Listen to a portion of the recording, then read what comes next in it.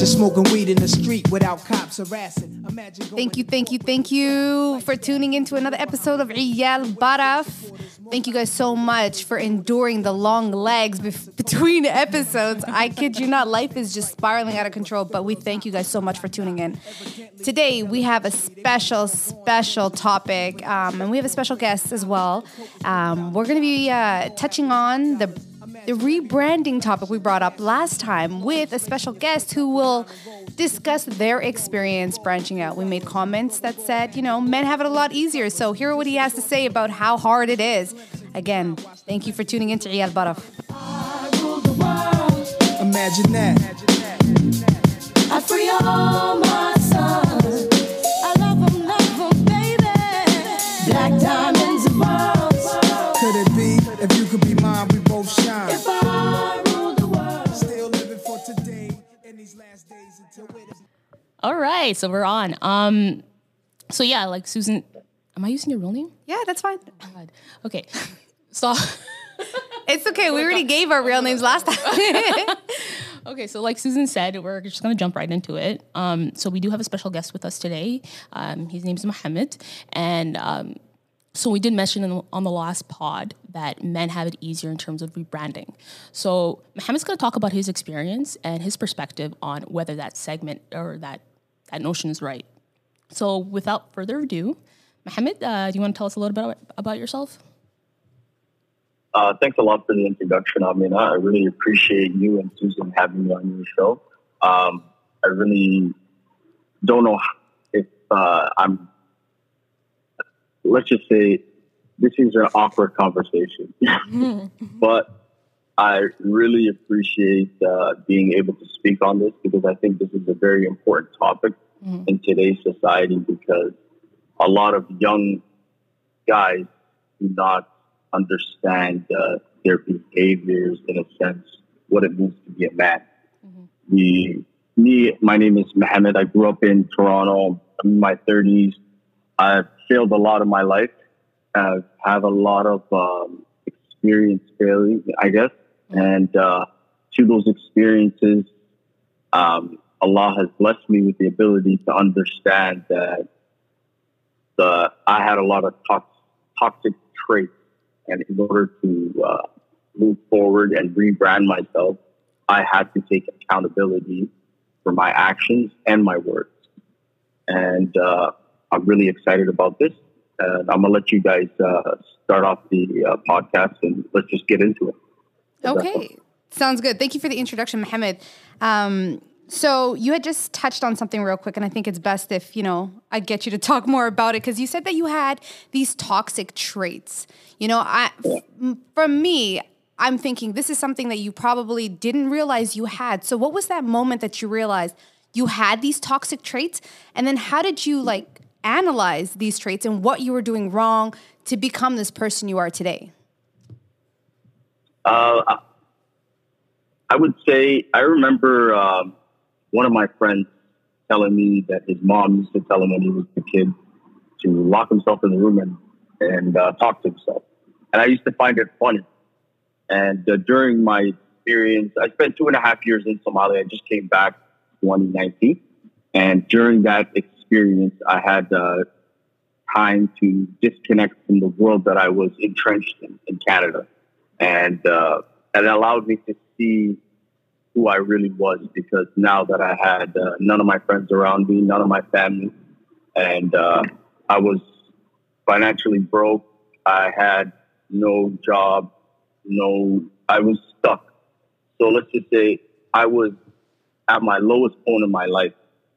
And I realized that I spent my entire life blaming circumstances and not taking accountability for my part.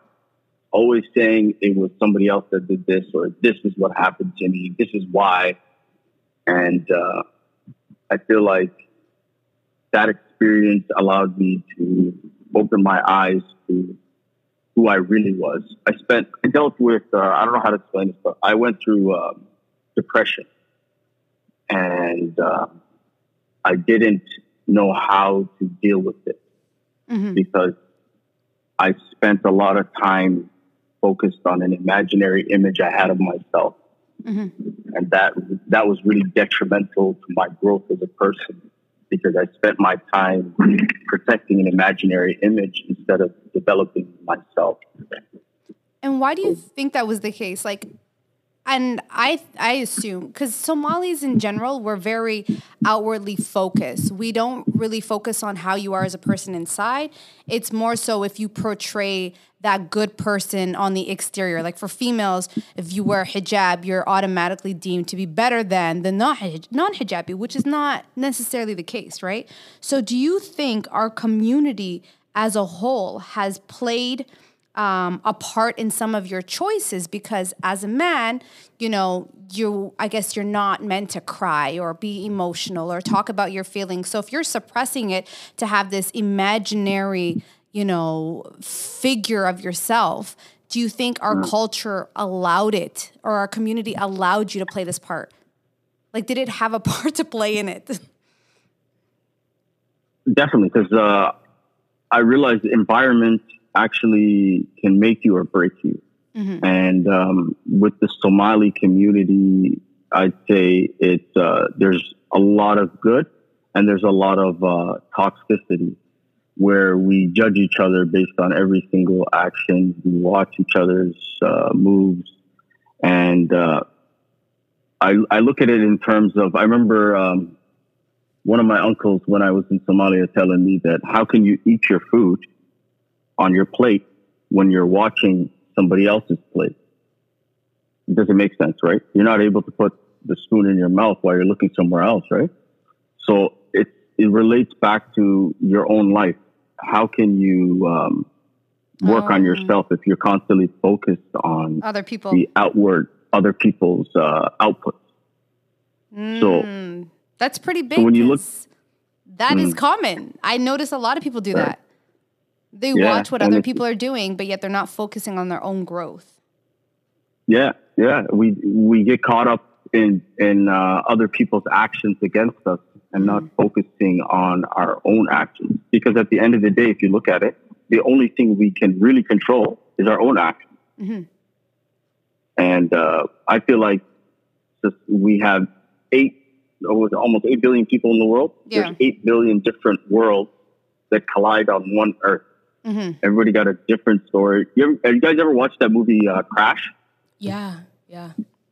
Like You- one you- with you remember- Keanu Reeves? No, Crash. The one with No, Don the one with Cheadle. Ludacris. Oh, Don Airplane, Cheadle. right? No, it's like basically. No, sorry, I'm not good with movie Go titles. ahead, Mohammed. Explain the plot of the story of the. So the movie is based on racism. So you have different characters, Okay, I remember. and they profile all their different lives, and they show how their worlds collide. So I remember one scene where a police officer, he pulls over a black, I forgot what his name was. Terrence Howard, right? Terrence Howard, right? And his wife. So, yeah. And then he feels up the wife ends up- outside the car. Now I remember this movie. Yeah, and we looked at him like he was messed up, right? And then you see the next scene where his father is going through cancer and he's not able to handle it. And there's a saying that really resonates with me. It's called hurt people, hurt people. Absolutely. So somebody 100%. who's emotionally broken will, instead of trying to fix themselves, they will hurt other people because they justify it as this is the way life is. 100%. But there And has to that's be the some kind cycle of of it. accountability once you get, like, I understand Definitely. that saying, I've heard it so often as an excuse for some people to Yeah. act a certain way. Yeah. You know what I mean? Like, oh, but she's hurt, she's going through something, so you got to allow her. But why is it that I myself have to take it? I know? don't think that's the case. I think it's just showing empathy. And showing empathy is fine, but I mean, if the behavior continues, you know is what I true. mean? That notion cannot be applied every single time. Sooner or later, that person's gonna have to wake up in their grown self and say, okay, you know what? I'm an adult. I can't be acting like this. Absolutely. 1-2 times, okay, well, allow. You're going through something really, detrimental. It's mentally weighing on you. Okay, fine. You have to just allow it. Right. Sooner or later, like that hurt people. She's going no, because I don't have to be the person who takes the hurt, and allows it, You because I'm don't. creating that behavior. So I mean, I don't want to branch over, but like, Is there any particular moments that, or so let's say a habit, like was there any habits that you noticed like was the biggest or the hardest to get rid of? Definitely. And I would say that habit is lying. So Oh, Are you there's saying a you were a saying liar? yes, definitely. I caught myself lying to myself mostly. My mom, when I was younger, used to say all the time, Mohammed, you're only lying to yourself, because a liar doesn't know that they're a liar. Mm-hmm. And there's a saying by Prophet Muhammad sallallahu alaihi wasallam. He said, a liar is not part of my ummah. He didn't say a murderer. He didn't say a rapist. He didn't say somebody who does bad things. He said a liar, because lying opens the door for everything else. That's deep. You know, so I feel like I didn't realize that I was a liar, because I was so fixated on trying to maintain an image that I had in my head and protect that instead of being honest and growing as a person. I have a question. How did you develop this image in your head? Like this person that you wanted to be? Where was that? Or what was that Yeah, image? yeah. What did you think you were? Is that, I don't want to say it rudely, like, No, like what? what was this image or what perception? I thought I was what did special. you think you were and what were you actually? I thought I was special. But what does special mean? Like I thought I was, I don't know how to explain it, but Like break it down. You thought you were is smart? Did you think you were like, break it down? I thought I knew everything. Like as young and dumb. When you think you know how life is, you know what you're doing is the right way. You think that everything will just work out because you think. And I thought I was somebody special, basically. And because of that image of arrogance that I had about myself, I wasn't able to deal with hardships. I used to, instead of trying to overcome hardships, I used to focus on dwelling on it and saying, why me? Why me? And saying why me at the end of the day is very ignorant. Who am I to say why me and why am I going through something? 100%. Like, I'm a nobody. You know? Mm-hmm. So that really woke me up. When you realized you weren't that person, That I'm a that nobody. special person. I mean, nobody is Yeah. not, I mean, nobody I'm is gonna tell you- nobody. But let me tell you guys a story. So there was a king of the Roman Empire called Marcus Aurelius. Mm-hmm. And he used to have a man every time that they would do a ceremony and they would put the crown on his head. He would have that man whisper in his ear saying, "You are but a man," to remind him that he is nothing special. Because at the end of the day, our egos can run wild if you do not check yourself. 100%. What kind of environment were you in to have like that allowed you to cultivate this kind of mindset? Of Like what, the path, the special? the trajectory that he was headed on when he was young. Are you kidding me? It's our upbringing. No offense. But- But, but no, but let's- mothers let's- treat sons way differently But- than daughters. So give us an understanding as to what your environment was at that time. Well, I'd say the importance of having a father around, we don't realize it until later on.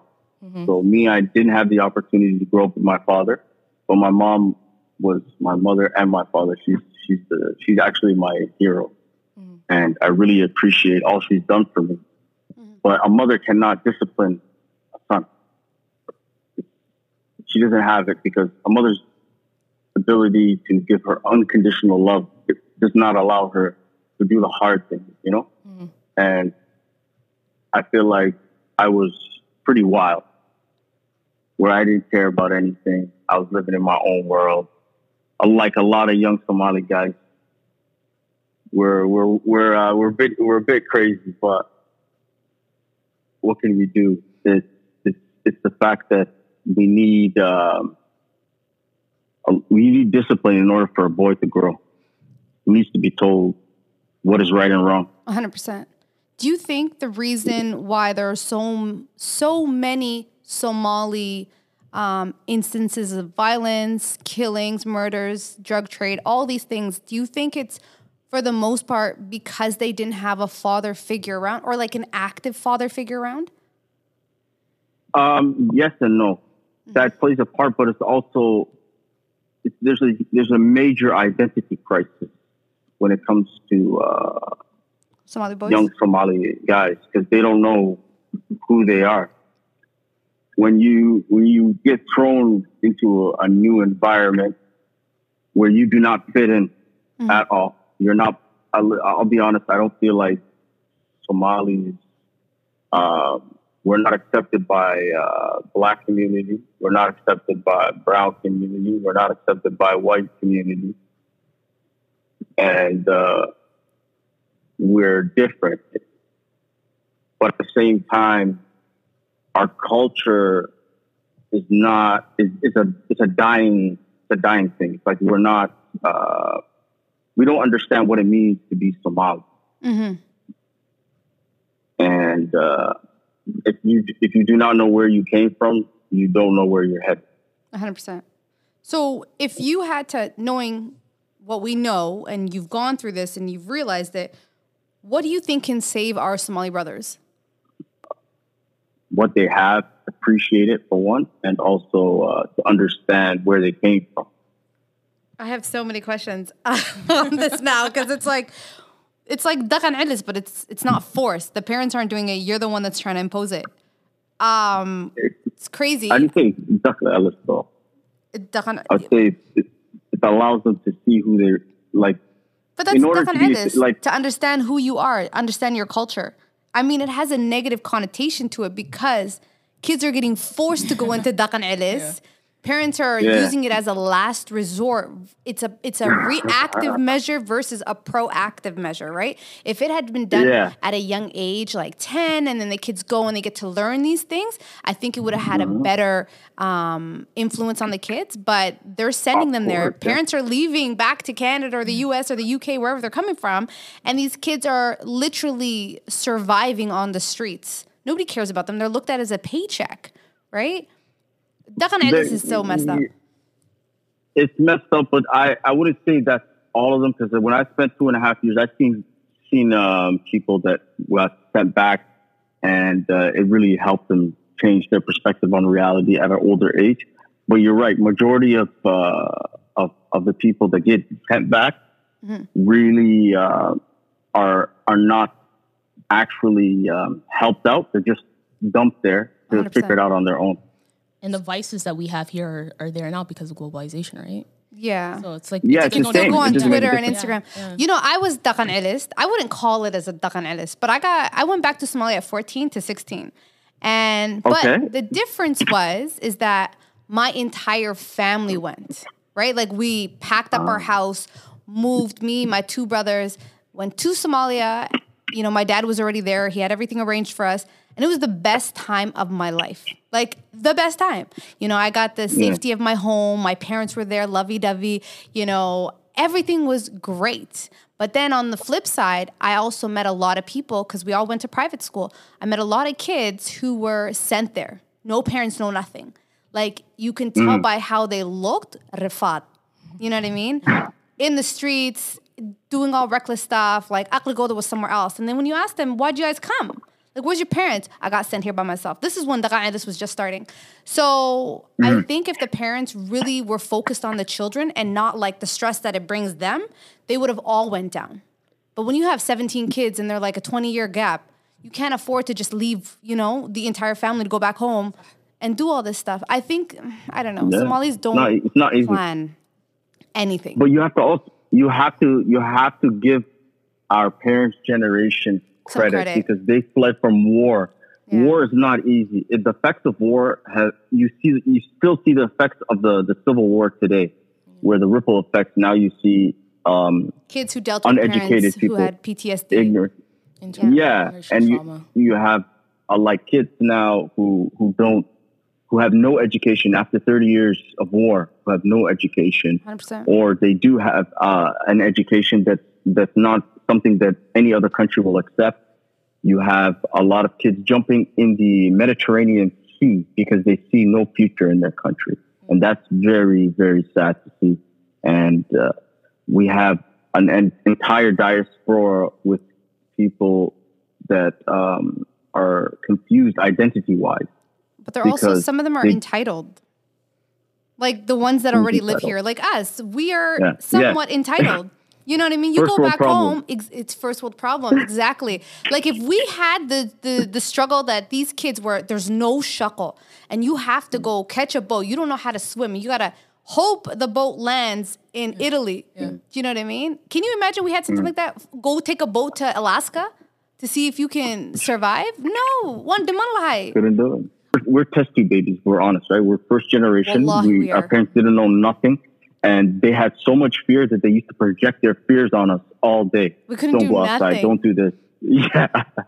So that put barriers on us, mental barriers that we should be able to take off for the younger generation so they can learn from our failures. That's how I feel. That's a good point because we were test tube kids, you know? Our parents try to raise us as if we were back home. They didn't know. Yeah. Like everything was forbidden. Don't talk to boys. Don't play outside 6 o'clock. You don't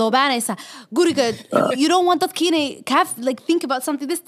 It was too much. Like the way my parents raised me and the way they raised my 17-year-old sister is totally different. Totally different, right?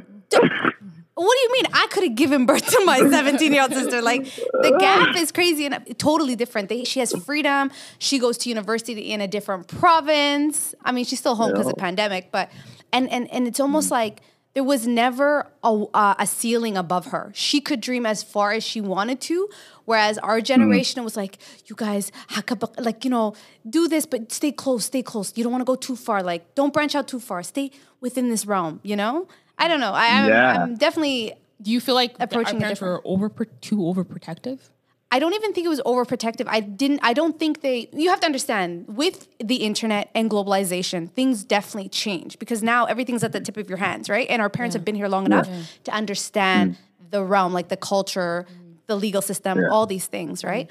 But with us. They are comfortable. Exactly. But because we came into the country in the 80s/90s, right? There were also a bunch of kids who came that were already grown, like 11, 12, 13 in the 80s, whereas we're newborns, and they seen them fumble and fall, and they're like, no, that person did this, you guys must do this. It wasn't overprotective. They were trying to shift our gear to not go in a direction that someone else may have taken, right? Right. And they only realized after so many years that, okay, let them sort of branch out and figure this out. You know, we can't stop restricting them from different paths because someone else went through that same path and it worked out for them. So maybe let's just, you know, let loose a little bit. Yeah. Right? Yeah.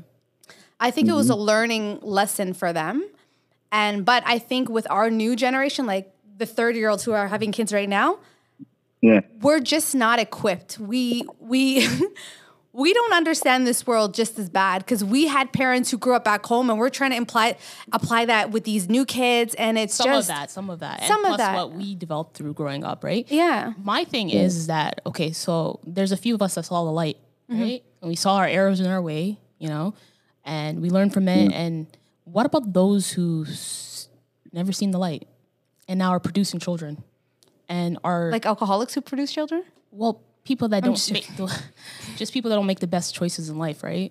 And they're having children now, and then they're imposing those views or whatever lifestyle that they have on their children now. What about that? Oh, you mean like the liberal sense? Yeah. That one's hard.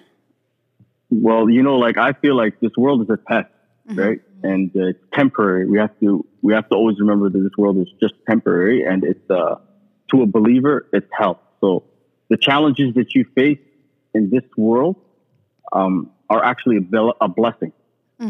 We don't know who's good and who's bad because that's the unseen. Everything comes down to intention, right? So there's a verse in the Quran that Allah says, though there may be good in something bad and there may be bad in something good, Allah knows, man knows not. So our challenges that we went through could be a blessing for us to prepare us for something better. So everything comes down to your mindset, right? We can all agree that mindset is the most important thing because it sets you up for all the challenges that you face. So if you go into any challenge and you have a positive mindset, thinking that something good is going to come from this, you will overcome it. And if you have that mindset where you think everything that is bad that you go through is how do you say it, a curse or a punishment, then what did you really learn from that except feeling like you were wrong? You don't. So life is all about learning. 100%. And we do have people that do go through hardships where they have addictions and they make bad mistakes, but that doesn't define them. Those are just challenges in their life. You know, I understand that it's challenges in their life, but our community is so cruel if you have any type of addiction, right? If you're labeled as, the second you're labeled, it's very hard to shake that off. You know what I mean? Like if you are a toog, you're a toog. Doesn't matter if you're leading prayer. You will always be reminded that you were a toog. If you were an alki, you're going to be reminded. If you were, you know what I mean? Like it's just, we're not very forgiving. You know what I feel like? I feel like the Somali community is like Mean Girls. It is. Every Hoya is that blonde. But she'll never bring up the stuff she did 30 years ago. You know what I mean? Yeah, she's going to talk about you, though. Yeah, but it's very true. We can't shake it off, right? So, and that's why we said for men, it's even though it's hard, it's easier for you to shake it off because a girl will always be reminded. You know what I mean? Because a man will be like, I'll tell you. Continue. I'll tell you a story. When I was in Somalia, I was sitting in a cafe, and there was a bunch of old men sitting with me, and a young guy in his 20s was walking by. And one of the old men called him over. He's like, come here, sit down with us. And he sat down, and he told him, hey, you know your father? He used to walk around these streets 30 years ago, drunk. And I was shocked. Like, I couldn't believe it. Yeah. That he would bring up something that his father did 30 years ago. But at the end of the day, pressure can make diamonds. So we do have our people are very, how to say, they're passive aggressive with their words, but they have great hearts. I'll never change Somalis for anything because at the end of the day, if I'm in Timbuktu right now and I see a Somali person, I'm getting happy because that person will help me regardless of what I'm going through. That's true. So you gotta take the good with the bad, and these words are just words at the end of the day. There's a saying by Eleanor Roosevelt. She said, "Nobody can make you feel inferior without your consent." So your reaction is your consent? Yeah. So if you react to somebody's words, then I feel like you possibly might believe it. Okay. Subconsciously. Because words are just words at the end of the day, right? Mm-hmm.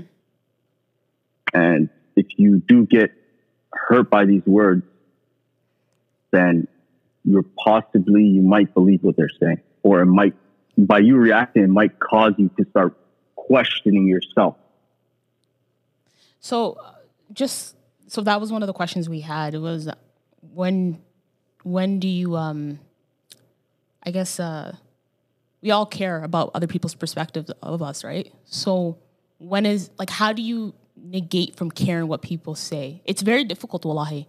It's very difficult. It's so hard. It's a hard thing to do, right? Because there's always that one person in the back of your mind like, oh, but if this person comes up to me. Yeah. You know what I mean? Let's face it. Everybody in life seeks validation, right? We all seek validation. Even though we try to say we don't care about what other people think of us, validation is something, I mean, look at the premise of how society is being run today, right? With social media. It's all based on validation, right? Of other people, right? Yep. Yeah. So like follows or likes. yeah, it's all about that, It's all right? a bunch It's of all about bullshit. that. So how do we move away from this narrative? Like, you know what I mean? Especially coming from a community that we come from where it's all about validation, right? It's all about what other people think. Like, for instance, I had a person that I was speaking to, a friend of mine, and we were discussing about like outward appearances, right? Like what it means to be a Muslim outward appearance. not Yeah. inner, outwards, right? So Yeah. he was telling me, dressing modesty is not only for women, it's also for men, right? There's a certain way that both genders are supposed to dress, right? For instance, if you're wearing tight pants, right, and you have a picture up as your display picture, what kind of attraction are you going to get from that? You're talking about a man or a woman? A woman. Oh. So this is what he's telling me, right? He's like saying to me, what kind of attraction will you get from that? You're not going to get good attraction from that. And you're going to get a negative perspective. Oh my gosh, this girl, she's showing her aura, she's showing her body. Like, you're not going to get good attention, right? Versus if you're covered up, like meaning if you're wearing an abaya and you're probably going to get more, a better perspective of you, right? If somebody comes across your profile. Me, from a logical standpoint, I don't look at somebody by the way they dress, because you don't know how that person is, right? Like inside, right? And she could have just started wearing a hijab. She could have been 10 times worse yesterday, right? Exactly. So I feel like in our community, that's a huge thing. Like, for instance, you go to the masjid and you're wearing sarwal, like automatically, oh my gosh, look at her. She's wearing I mean, you're supposed to go to the masjid ready to pray. Right, but there's also, they have... what is it called? They have I know, but the Somali dhaqan is, it doesn't matter if you don't wear hijab, you leave your house. It doesn't matter if you don't pray. abaya. The first question is, I've noticed, I want to get your perspective on this, right? As being a guy. I've noticed that for Somali guys who are not in the best form, like that are not in their practicing form. Like they don't pray fajr. They care very much about how a woman's dressed. When them themselves are not, I think it's like a projection. Like if the female is good, then the projection is that I'm good because God said that good females are for good men, right? So maybe, I mean, I feel those are like, I don't want to say it out loud, but like, weak men think like that. But that's the thing. Our community, if you go to, right now, if we're walking across the street with each other, we go to a Somali restaurant, right? You're not wearing hijab, I'm wearing hijab, right? You're going to get the cut eye. Guys, I wear a hijab though. Yeah, she wears a hijab. But you would get the cut eye, right? 100%. So I've noticed that people from our generation are carrying that narrative even harder now, right? And I don't understand. My question to you, Mohammed, is like, what's your views on that? Like, are you like that? Like, yeah, like with your group, your cohort of friends, and like the way that you guys, just give us an idea as to you being a man. What if you think like that, and what's your thoughts on that? Well, like Susan said, good women are good for good men, and fornicating men are for fornicating women, right? Yeah. And I agree with you guys that it's not fair to women because there's good women that don't wear a hijab. I've seen a lot of righteous women that don't wear a hijab. I've seen a lot of righteous women that wear pants, and I've seen a lot of toxic girls that wear abaya. So you really don't know who's who at the end of the day. Me personally, I don't look at a woman based on her past experiences or her words, what she says. I look for a woman's character because words and actions can change, but a character is defined from a young age and it sticks with you for your entire life. Oh, so, okay. Well, you just... But how do you shake that? If you have a bad character, right, younger, and then you change, how do you shake that off? That's a very interesting thing that you just said right now. You said character is something that sticks with you from a young age, right? And it doesn't change. I personally don't believe that. I think character can change with the more educated you become, right? Especially in the deen, the more educated you become, you move from jahiliyyah to becoming somebody who's more inclined with the practicing of the deen, right? And that's how your character. I believe character can change. Why do you say, from your perspective, character does not change? I look at character as your personality from a young age, and I think what you're talking about is habits. Habits change. Like, you can change your habits because at the end of the day, all we are is our habitual behaviors, because 80% of our habits are redundant and you can change that. But your personality, I feel, is something that grows with you at the same time, and you just reverse engineer a new habit, good or bad. You just replace them. Does that make sense? But let me. It's like when you replace a vice. Yeah. But like, what you were talking about, let me get back to. I got a little off track. You were asking me about men and why they want a woman that's covered up, that no other man has touched. No, And okay. She didn't say that, but yes, continue. let's be real. That's basically what we're talking about. 100%. That's true, though. No, but let's be honest. Well, It's that's true. true. That is true. What you said is exactly, profoundly, categorically true. That men do things Which like is that. ignorant. But No, what never I been was- touched. It is not. Go a little further. Has never been looked at. Never been looked at. Yeah. Never No left other the guys four ever corners seen. of her house. What I was talking more specifically is what I was talking about more specifically was why men look at the exterior and not the interior, right? If you are really trying to look for that person that, you know, a Muslim, No, they'll look into the interior after they've realized you've never left your house, you've never said hi to no other man, this man is special. Like his ego is so fragile that he has to make sure that no person doesn't even know his wife or female or whatever. Yeah. Like she's untouchable, never been, that's mine, ana own. Like, Do you find that as being What a kind of- toxic masculine trait? 'Cause no, I think that's a to- pseudo macho bullshit. Yeah, it is a pseudo macho bullshit. Bravado. So do you... I feel like the thing is, it depends on the man. So I feel like if the man is Tell the righteous, truth, it's the fobs. what do you mean it's the fault? Most guys want a girl that no other guy has been with. But me and like I'd say like me personally, I can only speak on myself because different guys have different opinions. Me personally, I don't care if a girl's been with 50 guys or no We're just guys. going to assume you're talking about 50 dinners with 50 different guys. With dessert, I guess.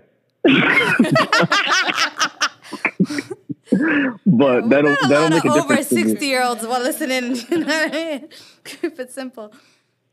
But a woman, I feel like a woman shouldn't be defined based on what she's done, because at the end of the day, we're human. Men and women make mistakes, Yeah. and I feel like I've seen a lot of girls now are living freer than they were before, new generation, and it's hard for them to understand the importance of modesty, because Allah gave women the hijab to protect them from the evils of man's eyes, right? Mm-hmm. And I refer back to like sharks. When blood is in the water, sharks circle, right? Yeah. Just like you're showing your breast, men are going to automatically process that as like, oh wow, she's trying to say she wants to get hollered at. Yeah, but I mean, yes You and can't no. have your cake and eat it too. Because we've said this before, right? In another podcast where women dress up for other women. Like, we just want to know that we look good. We're not really dressing it to get chased by all these disgusting men who are only But guess looking at what? certain. I get it. That's You what you happens. you guys are different from men because you carry something worth, let's say, $1 million in between your legs. It's not the same thing. If I'm walking around with Yeah, a but- fishnet wife beater and my nipples are showing, ain't nobody checking for me. Because girls aren't like that. You know what I mean? Yeah, I understand why girls are doing it, but that doesn't defeat It's the because- fact that men are still going to look at them like that. Let's be real. It's for vanity, right? And whether it's for the same gender and whether it's for I believe it's for the opposite gender. I don't agree with you on that. I believe it's from the No, opposite but Beauty we is talked power. about, depending on, beauty is power. But why do you think they do that to begin with, right? To get the attraction of men is because they feel like they are. If you had a pretty face, you probably wouldn't do it. Let's be honest. If you had a really Yeah, gorgeous pretty- face, you wouldn't need to show But off that's your some of your test. other assets, right? What are you going to do? Wear a But niqab? both of you guys are beautiful women, mashallah. So you guys, every day you're battling with yourself because you're. Trust me, we're not. If you only seen what we're You're human. dressed at right now. Amina got rips in her shirt. Like, It's supposed No, to have rips. some days you want to look good though, right? Some days Yeah. you want to look good, right? Yeah. So that's a battle that you but face every there's day. a difference between looking good and looking naked. You know what I mean? Like if I Yeah. put a little bit of blush on, I mean, I think I look great. My clothes do not define what I wear. I mean, who I am. And I definitely Yeah. don't wear revealing clothes, but like, I don't know. Maybe I'm just not catching on because I feel like because of I feel like the gender relations in our community is so horrible. It's very horrible. Like we don't know how to communicate with each other. Yesterday I was on this app called Clubhouse. Okay, and it's meant for exclusive. Yeah, it's exclusive, and it's meant for professional networking, right? But at nighttime, the shayadeens come out. It's demon time, right? So I was in a room with like 200 Somalis, and they were arguing oh my gosh, they were arguing amongst each other, and it was women against men, and the way that they were talking about each other. And it was all Somalis, and then you had a couple of Ajinabis come into the room, and they were watching the way that we're talking to each other, the way that we're disrespecting each other. And wallahi, I was so embarrassed, but at the same time, I was so fixated. I was in the room. I was one of them. I was the audience member. You know what I mean? I love my people. Yeah, wallahi, we're very funny, but at the same time, it's like I've never seen. I don't know, like if you're on Twitter or like if you see on social media, we're hardest on ourselves, right? The way the men. Well, if anybody else comes at us, we'll go at it. Yes, collectively we'll go at them. But the way we treat each other in terms of the way right now, there's a huge narrative with the Gen Z. So the people that not the millennials. Are we Gen Zs? No, we're millennials. Gen Z right now. 95 to like 2004, 97, I think. Yeah. So they right now there's a narrative where it's like men ain't shit. Men are shit, and the guys are saying women are shit. So they're both ain't shit or ancient. Sorry, ancient. Okay. Yeah, ancient. So it's like I don't understand where this animosity came from. But then again, I've had discussions. So with, women and men just assume that the other what? they hate each other, and it's specifically Somalis hating on each other. You don't see the girls saying when they say men ain't shit. I think that has to do with like an educational level. Let's be honest. No, The a ones lot that of these people are educated, and they're using all these jargon talks, and they think they're very smart, and they're using all these like words and stuff like that. Furthermore, men ain't shit. Exactly. Just to, dilute it down to men ain't shit, right? Okay. But I guess I want to ask you, what's your take in terms of the gender relations? We're kind of going off base here, but the gender relations between men and women. Can I touch on that real quick before Mohammed answers? I think when it came to our generation, us millennials, it was non-existent in the sense where our parents forbade it. You know, don't talk to boys, guys. You know, like I think there was that separation. Like we couldn't be cool with them and chill. But then I seen the ones that are just a little bit younger, like early 90s, and they kick it with guys like it's nothing. Like, hey, we're gonna go bowling, let's all go. And I'm like, wow, we never had that opportunity. Like if you were chilling with the guys, something was wrong with you. Either you're a tomboy or you're a lesbo or you're something, but there was always that assumption. You couldn't, let's be honest. I mean, you gave me that face right now. Yeah, because I felt like... Did you chill with a lot of guy friends like it was nothing? When I was young, yeah. I think when you get to that I'm talking about age- like high school age. Yeah, high school. I think Okay, when you well, leave you're high school, odd. university... No, let's be real. Come on. I man. You couldn't didn't have play ball that. with the guys back in the days? Yeah, and my mom forbade it. Every day she's like, what are you doing? But the skidaf, nag batahay, gabar batahay, wahaga so don't play with the boys anymore. I used to have to fake it. My brother was a snitch. Well, let me ask you guys a question. Like, both of you guys grew up with your father in your house, right? I mean, passively. Passively. Yeah. Do you feel like your father has instilled self-confidence in you? That Passively. you passively? What do you mean passively? No, I'm not saying passively. I meant it wasn't an active role. And I say that because he was in Somalia for a better part of my formative years. Yeah, from like 7 to like, I mean, he used to come down every single year until we turned 14. Then we all went back to Somalia. But I think he did a really good job when we were younger. Like when we were up until 7, he was, I don't remember my mom ever taking us outside. It was always my dad. Taught us how to skate, taught us how to swim, took us everywhere, went on long walks. That was his role. But then when he left, I think it was a little harder to jump back into that when we seen him full time again at 14. So that's why I say, I mean, he was somewhat active, just, he wasn't there on a day-to-day basis. Those first 5 years is when your subconscious is open and forms your reality. So those first 5 years of your dad actually helping you learn different types of skills were very vital for your self-confidence in the long run. If you look back, your love for sports, right? Yeah. So you might not see it as a big deal, but just having a father be there is very important for a household. 100%. But okay, so I've talked about myself being divorced on this podcast, and my kids have a relationship with their father, obviously, but we're not in the same home. So because divorce is so high in our society, it's like, Especially it's in our community, rampant. especially in our community. Yeah. So, some of us are not able to give that to our children, where they have an active day-to-day Two-parent household. two-parent household. So what's the happy medium? You know what I mean? Like, what would be a place where there's still, Me, I'm not married. I don't have kids. I have no experience in that. I can't really explain that because I'm speaking blind, right? But from my perspective, I'd say taking them back home, interacting with family is important, so they can get an understanding of their culture and give them a sense of identity. That's the best you could really do for your kids. At the end of the day, your whole purpose as a parent is to prepare them for the real world, right? Yeah, I think that's a little.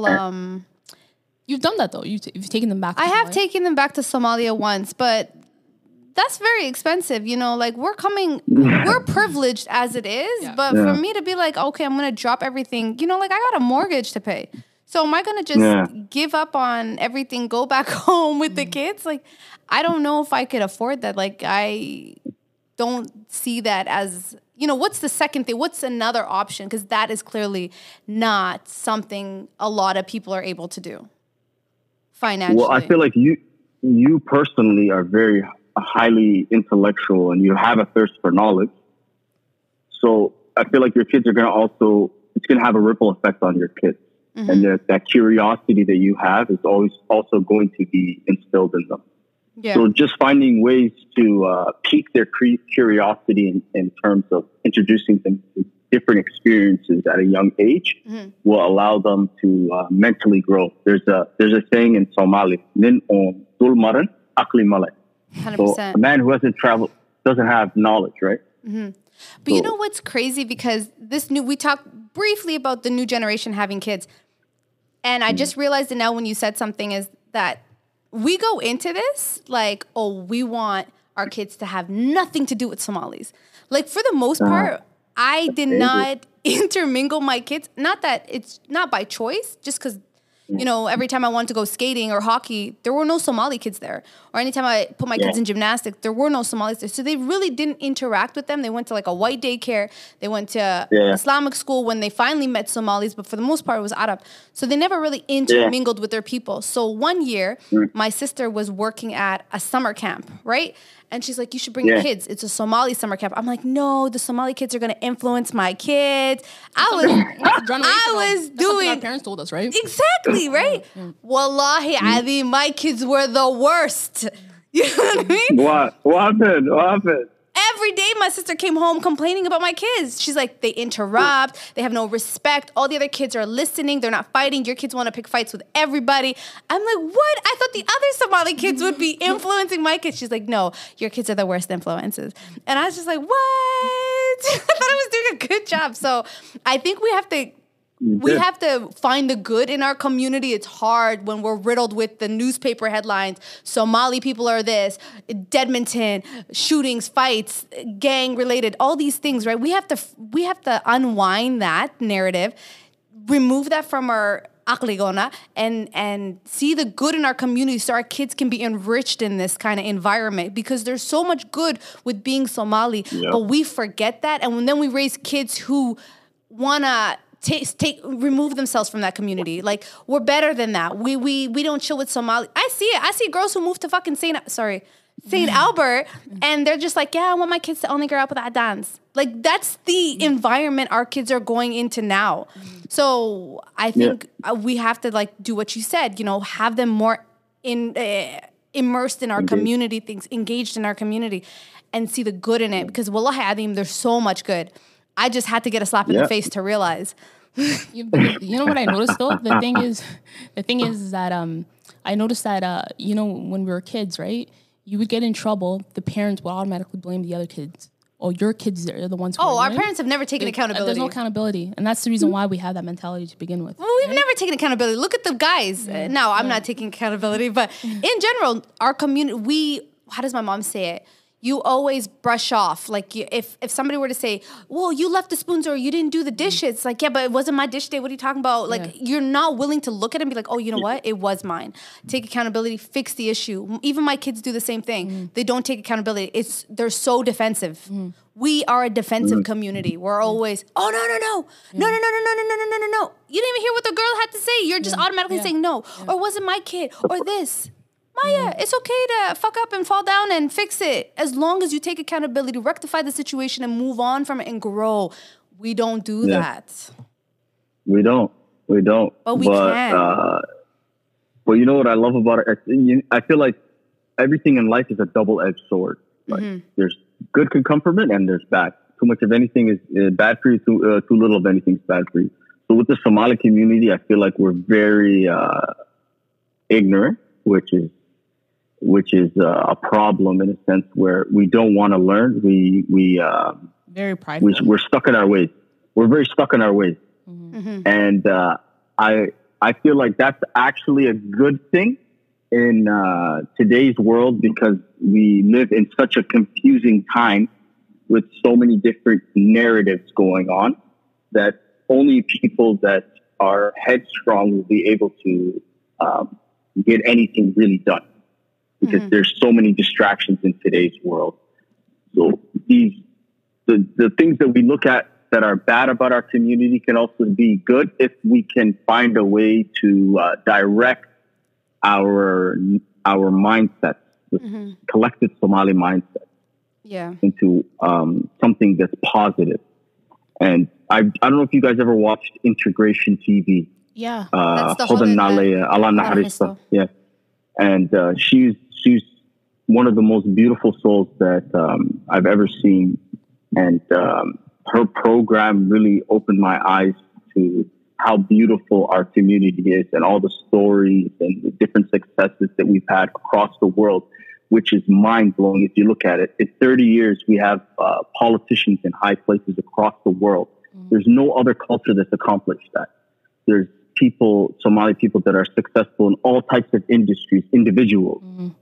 And we focus more on that little 5 to 10% of young people that are making mistakes, instead of highlighting the good of our community, which is, me personally, I found a new love for Somali community. And I'll take all of that arrogance and ignorance and shit talking that we do, and I'll take it with a smile. I love it. It's entertaining. We're pretty big on call-out culture, so I don't know if it's entertaining. I mean, it depends on what side you're on. Like I said, I was in that group chat. Wallah, it was just basically flapping your gums for the sake of just saying that you're angry for no reason, with no end goal. Like, no I won't blame it being on the young ones. So I just want to quickly go back onto the topic here that we were discussing about rebranding. So in order for, when you realize you need to do better in your life and, you need to change your ways, what was the most difficult thing that you had to do? Like, cut off certain people? Was it like, I don't know, like, was it your environment that you had changed? What was the main thing that you had to, okay, you know what? I need to get rid of this so I can really focus on myself here. And also, how difficult did you find it to be vulnerable? Because I feel like Somali men, I feel like they think they're not allowed to be vulnerable. Yeah, it's like you don't have any testosterone if you're vulnerable. You know what I mean? And it's a sad narrative to have, but a lot of guys feel like being vulnerable does not make them a man, or that it negates them from having they're not allowed to be weak tendencies and stuff. You're not allowed to be weak. So if you could just touch on that. That's a lot of questions. Definitely. I feel like that's a. I'll start off by saying that vulnerability is the highest form of strength, because it takes a lot of courage to put yourself out there, not knowing the outcome. So for young men that feel like vulnerability is a weakness, they are very much so mistaken. Because if you cannot be vulnerable, you cannot be relatable. And our whole purpose in life is to have a story. Everybody has a different story that's written by Allah subhanahu wa ta'ala. And our responsibility is to share our stories with our brothers and sisters so they can learn from our mistakes and share in our successes. And I feel like rebranding was something that I didn't realize was so difficult because everybody has a perception of you. And everybody will try to box you into their narrative of who you are. And never let you forget. So and never let you forget. But that's also, it reminds me that because I'm stubborn and headstrong, that the same thing that is a negative characteristic that I have, I had to learn how to use it to protect myself from other people's perception. Because at the end of the day, stand for something or fall for everything. So if you get caught up in trying to change the perspective of other people's opinion of you, you will lose yourself. But if you do have a goal and you start working towards it, you will gain genuine self-confidence. I'll give you an example. When I was younger, I felt like I had self-confidence, but I didn't have self-confidence. It was fake. My self-confidence was attached to materialistic things, how other people treated me. That's not real self-confidence. That's a temporary fill. And I didn't realize that I didn't have self-confidence until I was broke. And I had no money. I had no way of building myself. And when I realized that I don't even have the ability to express myself and tell people that I'm broke, that's when I realized I don't have self-confidence. And you can't say you have self-confidence until you're comfortable being broke, having nothing. Yeah, and being able to talk about it and say, I don't have nothing, I need help. Asking for help is real self-confidence. Because at the end of the day, all of our successes is tied to each other. Yeah.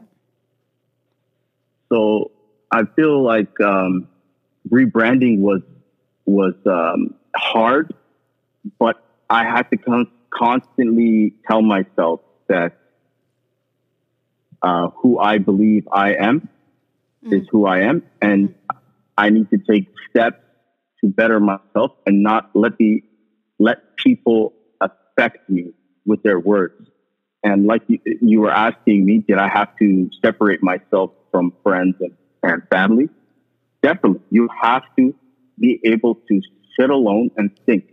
So my experience for 2.5 years of being in Somalia, separated from the world of Canada and all the stuff that we go through on a day-to-day basis as a Somali Canadian, allowed me to process all the things that I was going through, and allowed me to really see who was there for me, who was really my friend, who was just there for entertainment, who were friends by associations, also sharing commonality. That's not a real friend. I feel like a real friend is somebody that you can disagree with and have different opinions and still move forward. Oh, absolutely. Absolutely. Yeah. So we got to wrap this up. So I'm going to ask you one more question just to close this. You kind of did give an advice. I was going to ask you, the last question was basically, what's your advice for men who carry, the pseudo macho bravado, that, being vulnerable is not, you already answered the question, to be honest with you. But basically, what's your advice for people out there that, huh? Okay. Yeah, definitely. Yeah. I could say for it's for men and women, because it's a control thing, right? Mm-hmm. People want to control their environment and control their narrative, but in all actuality, we really don't have control over what happens. All we can really control is ourselves. So people who I feel like have this men who have this macho image in their head, where they have to always be tough and always keep things to themselves and deal with problems on their own. I feel like I would advise them to find somebody to talk to, because there's only so long you can be strong. We are not created strong. Every single person in this world is weak. Absolutely. We all have weaknesses. And if you want to go through life with an imaginary thought in your head that you are going to be strong all the time, when hardships do arise, you will not be able to handle them. And because of the fact you were focused on being macho, you will push away people that really care about you. And in the long run, you will be alone. And typically, that's the pattern. People that tell you what you don't want to hear are typically the ones that do care about you the most. Would you say that is right? For the most part. 100%. And I feel like, but I feel like more so, I feel like I had that problem where I would push away the people, like the women that really genuinely cared about my life, my mom, my sisters, my cousins, friends. When they would advise me when I was doing something wrong, I would get defensive and push them away instead of letting them finish and trying to understand their perspective. So that shift in mindset for me, where I look at people when they're talking and trying to understand their perspective, really allowed me to remove the emotions of what they're saying away from myself, so I can understand better and learn from them. Yeah, I think that's very important, wallahi. Because I know personally me, sometimes when people are telling me the truth, it's very hard for me not to see that as a put down and more of a constructive criticism. You know what I mean? And it's hard. Yeah. And I've noticed that people who tell you the truth, are the ones who really care about you. And the people that salah you and that tell you, it's okay, you're doing great, you're doing this. For the most part. Because somebody could be salahing you because they're really trying to get you supportive. They don't want to crush your dreams. But then... And the opposite, if, somebody could be just harsh because they're just jealous of your success. But if they're telling you something that you believe too is true, whether it's coming intentionally good or bad. For the most part, right? Like, still look at it as something that's beneficial towards you. That's what I'm looking at, right? Sure. Yeah. It's funny because like we all believe something about ourselves, and it's hard to swallow constructive criticism. Yeah, or separating constructive criticism from flat out criticism. Sometimes the two you think they're the same, that everyone's just hating, but some people are really just giving constructive criticism. I think that's a better way to define the two. And I feel like the only way you will be able to differentiate the two is through life experiences. Like you have to put yourself out there. You have to fail. You have to get hurt. There's a saying by Rumi. He said, keep breaking your heart until it's wide open. Oof, I do not want to do that. But I get it. It's not easy. But yeah, like if you're able to overcome all those the criticisms, the pains, the struggles, you're going to continue to grow, continue to get stronger. And I feel like being uncomfortable means you're growing. And being comfortable means you're moving backwards in life. Absolutely. 100%. So being comfortable with being uncomfortable. Yeah. You got to be comfortable being uncomfortable. There you go. You got to put yourself in a super awkward situation. And just to wrap this up real quick here, it sounds like to me that spiritual therapy was something that was like the driving force for you to, for your rebranding. So meaning the religion played a huge, significant part. 100%. I'd say Allah subhanahu wa ta'ala blessed me in a sense where he opened the doors for me and allowed me to turn back to him. And I'll say prayer is the most important thing. That connection with your Lord is the most vital thing for this world, because I feel like Allah created us as slaves.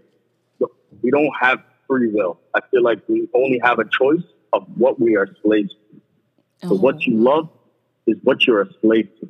You can love money you're a slave to money. You can love your spouse, you're a slave to your spouse or your kids. But if you love Allah, you're a slave to Allah, you're free from everything in this world.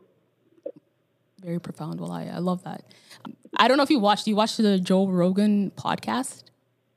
Yeah, I've seen it sometimes, yeah. So Dave Chappelle was on it with Donald Rawlings, and they were talking about Donald Rawlings? Rawlings. How do you pronounce his last name? Rawlings? Ooh. Like the short guy that's... Donald Rawlings. Yeah. Oh, okay. So anyways, there was... Ashley Larry. It was hilarious, right? No, he said Ashy Larry. Oh, Ashley Larry. Oh, yeah. Yeah. But he said something... So Donald said this, surprisingly. And he said, he was talking about, his love for cooking. So he said this. He said, I had the recipe, but I didn't have all the ingredients to make that dish. So Dave Chappelle said, that's very profound, and you can apply that to everything in life. Meaning, Allah gives us the recipe. It's up to you to acquire the knowledge, the ingredients. Yeah. Yep. You know what I mean? To pass the test. I love that. Yeah. Right. Yeah. That's a great one. Yeah, I think that's because, it's been over an hour, which is great. It was amazing talking to you, Mohammed. We appreciate your time so much for carving a little bit of time for us and being a part of our podcast. We hope it's enlightening and, people benefit from it. If you want to say any last final thoughts before we end this, and then, again, thank you again. I really, honestly, I feel like I really appreciate what you guys are doing right now and vocalizing your opinions and your knowledge and sharing it with the world. Because in all actuality, our purpose in life is to teach, actively learn, right? Mm-hmm.